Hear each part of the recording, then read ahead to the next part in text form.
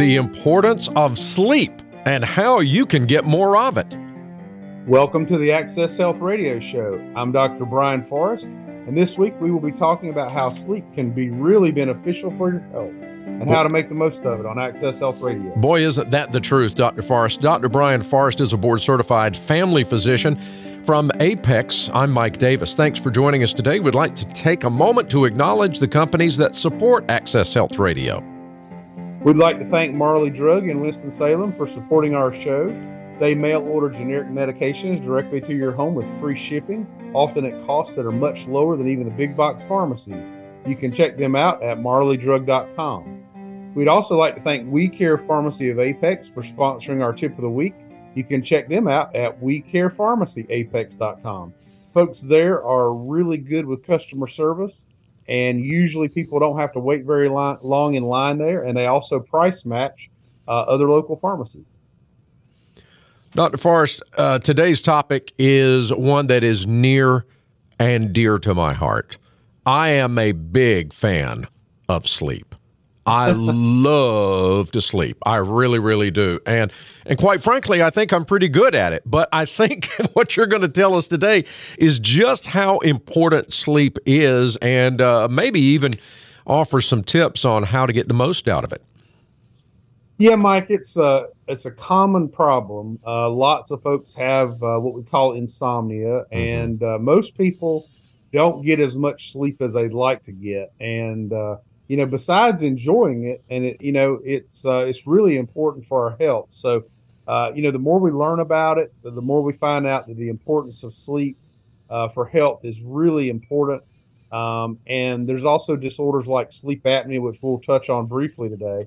But research is showing that poor sleep is one of the things that can contribute to early death, increased risk for diabetes, weight gain, and even dementia or memory loss. And there's some research out of the University of California, Berkeley, showing that it significantly increases your risk for Alzheimer's, especially if you don't get good sleep in middle age. So it's very important.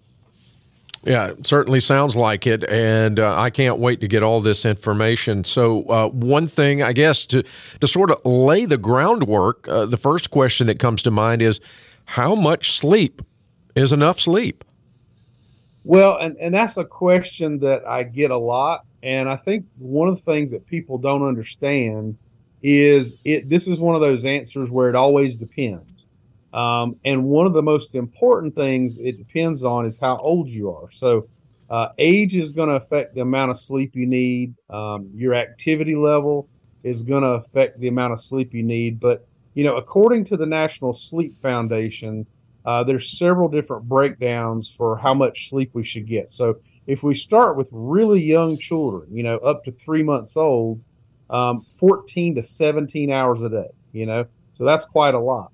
And then after that, up to 11 months is 12 to 15 hours a day. By the time you're up to 2 years, it's 11 to 14 hours. And then basically every year or two, it goes down a couple of hours. So by the time we get to teenagers, and this one's debatable because some people feel like teenagers actually need more sleep than they get. But what's recommended for teenagers is about 8 to 10 hours a day. Mm-hmm. And then after that, the older we get, the less sleep we need. And it turns out that, once we get to be over middle age, 8 hours sometimes is not required. 7 may be enough. Once we're over 65, then for some people, 6 to 6.5 may be enough. But generally, even for the people that need the least sleep, they need at least 6 hours a day. And, we all hear that 8 hours. 8 hours is good for most adults. Most adults will do well with that. But again, once you're over age 65, 6 or 7 will probably be okay. And the length of sleep, doesn't matter totally. It's also the quality of sleep. So, people who have sleep apnea, which we mentioned, sometimes those folks can say they're asleep for 8 hours, but many times they've been woken up by these apneic episodes up to 100 times a night. And that certainly makes for disrupted sleep. Oh, that just sounds dreadful to me. I can't imagine that. And maybe we can talk more about that here in just a few minutes. What about people who have trouble getting to sleep, or, as is sometimes the case with me, not just getting to sleep, but staying asleep, particularly if I have to get up, say, in the middle of the night to pay a trip to the bathroom? Yeah, and that's common. We'll talk a little bit about that. So first of all, let's talk about what we call sleep hygiene. And sleep hygiene really matters because, telling your body when it's supposed to go to sleep and making all of those signals, those subtle signals, sort of come in at the right time is really important. So first and foremost is sticking to a sleep schedule. So, a lot of folks have sort of two sleep schedules. There's the weekdays and then there's the weekends. And what we really need to do, although as tempting as it is to change our schedule on the weekends, we really need to keep it as similar as we can every day. Your body can only adjust to about a half an hour to an hour difference a day. So the closer you stay to that same go to bed and get up schedule, the better off you are. Now, if you've got to prioritize one of those, getting up the same time of day is probably the most important. But going to bed as close to the same time as possible is also really important. And the second thing is, pay attention to what you eat and drink.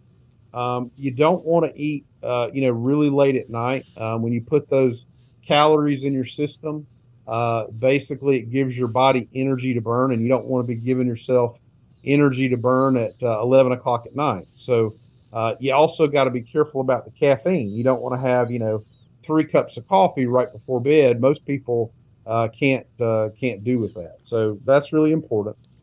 Creating a restful environment. What does that mean? That means really quiet, with the exception of some background noise. And what I mean by that is what some people call white noise or gray noise, which is, something that's sort of monotone that, it's not enough to wake you up, but it's sort of a background sort of wind sound or something like that. And what that does is it screens out, makes it harder to pick up little sounds that might happen in your house. Like, for example, the ice maker. The ice maker wakes up a lot of people. So if you've got a fan running in your house, even if that fan's not blowing on you, that fan a lot of times will sort of cover up the sound of the heat or the air conditioning kicking on, or it may sort of filter out, screen that sound of the ice maker clunking that ice in your fridge. So that's important. Also, the temperature is really important.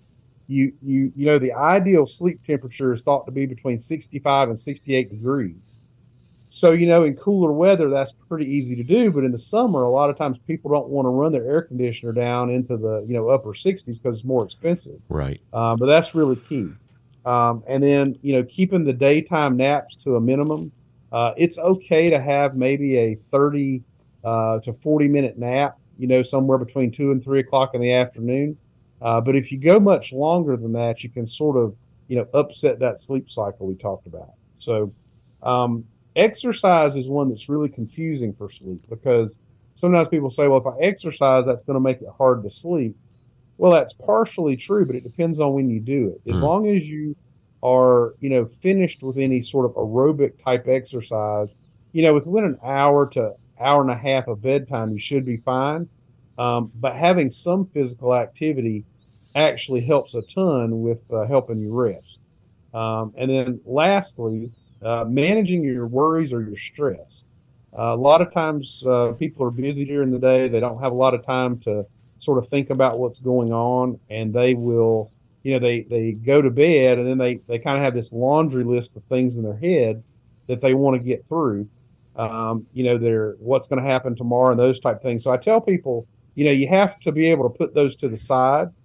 So having like either a tablet where you can write down the things that you think about, or a pad of paper with a pen, so if you do think about something like, oh, I've got to get this at the grocery store tomorrow, or I have this meeting I almost forgot about, write it down. And then once you write it down somewhere, you don't feel like you have to sort of remember it, and you can kind of rest and let your brain relax. Sometimes people feel like they have to remember stuff, and that keeps it churning in their brain overnight. So those are the things that are really important, that sleep hygiene. And then staying asleep, which you brought up. A lot of people will wake up in the middle of the night, early morning, and alcohol a lot of times is one of the culprits for that because when you drink alcohol, it actually sort of suppresses your brain activity and slows your brain down. But about 4 to 5 hours after you drink that last alcohol, as it's wearing off, it actually stimulates your system almost like coffee. So a lot of times people will have a nightcap. They'll have some alcohol before bed or within a couple of hours of that. And then after they've been in the bed about 4 or 5 hours, they wake up and they don't know why. They just realize they feel like they're wide awake all of a sudden. And then you also brought this one up, which is really important. Don't I'm always for being hydrated, but you don't want to do that too close to bedtime. Mm-hmm. So try to cut off all of your fluids, within about 2 to 3 hours of going to bed, so that you don't have to get up at night and make those trips to the bathroom. Yep. That's what gets me. Now, Dr. Forrest, you hit a lot of my nails on the head right there with the list that you just gave us. But what about medications to help sleep? What's your thought about that?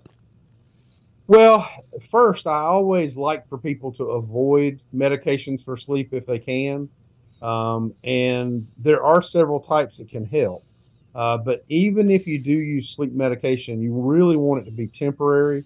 The ones that are over the counter pretty much all contain Benadryl or diphenhydramine, even the ones that don't go by that name, things like Unisom, all of those medicines, that little bit of generic Benadryl in there, which is the same thing that's in things like Tylenol PM, that does help a lot of people get to sleep. And it sort of relaxes your brain a little bit. It's a little bit sedating, and it's not habit forming, doesn't have a lot of side effects to it.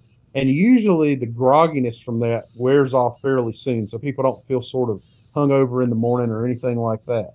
But the prescription medications, they're very effective. On the other hand, they also have a lot more side effects. So there's some medicines like amitriptyline and trazodone, which are older antidepressants that actually have a lot of benefit for sleep. And then there's medications specifically meant for sleep like Ambien and Sonata. Now, that group of medications is very, very effective, but they're also very habit forming in the sense that when people use those sleep medications for a very long time, they get to where they can't sleep without them. And many people remember the case of Michael Jackson a few years ago, and that he actually died from being overdosed on an anesthetic because he had such terrible insomnia. And that insomnia was a result of years and years of taking sleeping pills. And he got up to where he just couldn't take enough sleeping pills to get to sleep. So we like if people are going to use these to stay on them as briefly as possible. And again, they can have some side effects like memory loss, sleepwalking. Sometimes the sleepwalking can be pretty dangerous. I heard of a person who had taken Ambien and their wife found them asleep on their riding lawnmower, and they had cranked the riding lawnmower. Oh, wow. So, some dangerous things can happen with sleepwalking. So you don't want that. And it's also not as high quality as sleep. When you use these medications, they do sort of make you go unconscious, but you don't normally go through those normal sleep cycles like you could sort of with natural sleep. So, if you have a sleep problem that persists, obviously it's important. You've got to be able to get to sleep. So I do encourage you to seek out medical help. But medical professionals are also going to try to, give you encouragement for the sleep hygiene as much as possible, and use prescriptions as a last resort. And when they do use prescriptions, you want to use those as briefly and as infrequently as you possibly can. Sure. You mentioned earlier sleep apnea. Can you talk a little bit about that? I hear about that all the time. Sure, Mike. And we've done shows specifically on sleep apnea, but just briefly, it's when your airway collapses down when you're asleep. And essentially, our airway is sort of a floppy tube. And when you sleep, those muscles that support it can sort of relax, and that sort of makes the airway tighter. And it's not always completely blocked, and that's what can kind of result in snoring. It's sort of that vibration of sort of the walls of that tube as you're trying to move air through it. But in certain people, that airway can become so narrow it can actually block airflow. And that happens a little bit with everybody. But with people who have sleep apnea, it can happen 50, 100 times a night. And think about if somebody came into your bedroom while you were asleep and kind of pushed you on the shoulder and tapped you and woke you up 100 times a night, that just wouldn't be quality sleep. Mm-mm. And so a lot of times, folks wake up in the morning and they look at the alarm clock and they've been asleep for 8 hours, but they feel like they could go right back to bed. They feel like they didn't have any sleep at all. So, and sleep apnea does have some long-term health complications, high blood pressure, cardiovascular disease, stroke, mental clarity. And we really also think it may be a big factor in dementia and also atrial fibrillation. So there are good treatments like CPAP for that. But I think the key is if you have a good night's sleep, or so you think, and in the morning time you feel like you could go back to bed and do another 8 hours, it probably means you need to get evaluated for sleep apnea. Okay, thanks, Dr. Forrest. Let's dive into the Access Health tip of the week. Did you know that blue light can interfere with sleep? One study found that it could suppress sleep hormones like melatonin as much as 2 to 3 times more than other lighter colors like green. So try to keep your bedroom as dark as possible. But if you have blue light or LEDs on computers or other electronics, try covering up that LED with a small piece of electrical tape, and set your phone on warmer spectrum light after a certain time of night. Sometimes they call that night mode. Same thing on your computer or TV screen. You don't want those on right before you go to sleep because of that blue light. Dr. Forrest, amazing that you can actually improve your health by getting a good night's sleep. Straight ahead, we're going to talk about more ways you can improve your sleep right here on Access Health Radio. We're talking sleep today on Access Health Radio with board-certified family physician Dr. Brian Forrest from Apex. I'm Mike Davis, and you've already given us some great tips, Dr. Forrest. Anything else that we should be aware of on how we can improve our sleep, which is so important for us? Well, the three big things you have to avoid, which are hard for a lot of folks, are three drugs, and that's nicotine, alcohol, and caffeine. Now, caffeine isn't bad in the morning. That's not going to be a problem for sleep. But caffeine late in the day can be. We talked a little bit about alcohol before, that alcohol, when it wears out of your system, wears off, is going to have sort of a rebound effect. So you don't want to have a lot of alcohol like right before you go to bed, or that's going to wake you up about 4 to 5 hours afterwards. And then nicotine actually can also have this effect. And it can have two effects. So it can keep you up at night, but it can also, as it wears off, when people withdraw from nicotine in the middle of the night, a lot of times that's also going to wake people. Trivia of the week next on Access Health Radio. How can you get better sleep? That's our topic today on Access Health Radio with Dr. Brian Forrest. I'm Mike Davis. Dr. Forrest, time for the Access Health Trivia of the week. Well, the trivia this week is obviously about sleep. Did you know that humans are actually the only mammal that intentionally delays sleep? We spend about 1/3 of our lives sleeping, while cats spend 2/3 of their life sleeping. And I thought it was a dog's life that was so good. Man, the cats have it made. What are some takeaways from today's show you'd like folks to remember, Dr. Forrest? Well, first, sleep is really important, and it prevents a lot of diseases. So make sure you do what you can to get as much as you need. Second, if you have trouble falling asleep, make sure you're observing those sleep hygiene tips and avoid things that can keep you up at night. And then lastly, avoid pills and supplements for sleep as much as possible.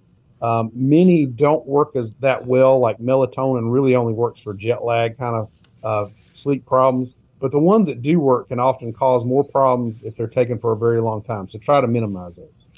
Well, Dr. Forrest, it's time for my nap, so let's wrap things up. But great topic this week. Thank you so much.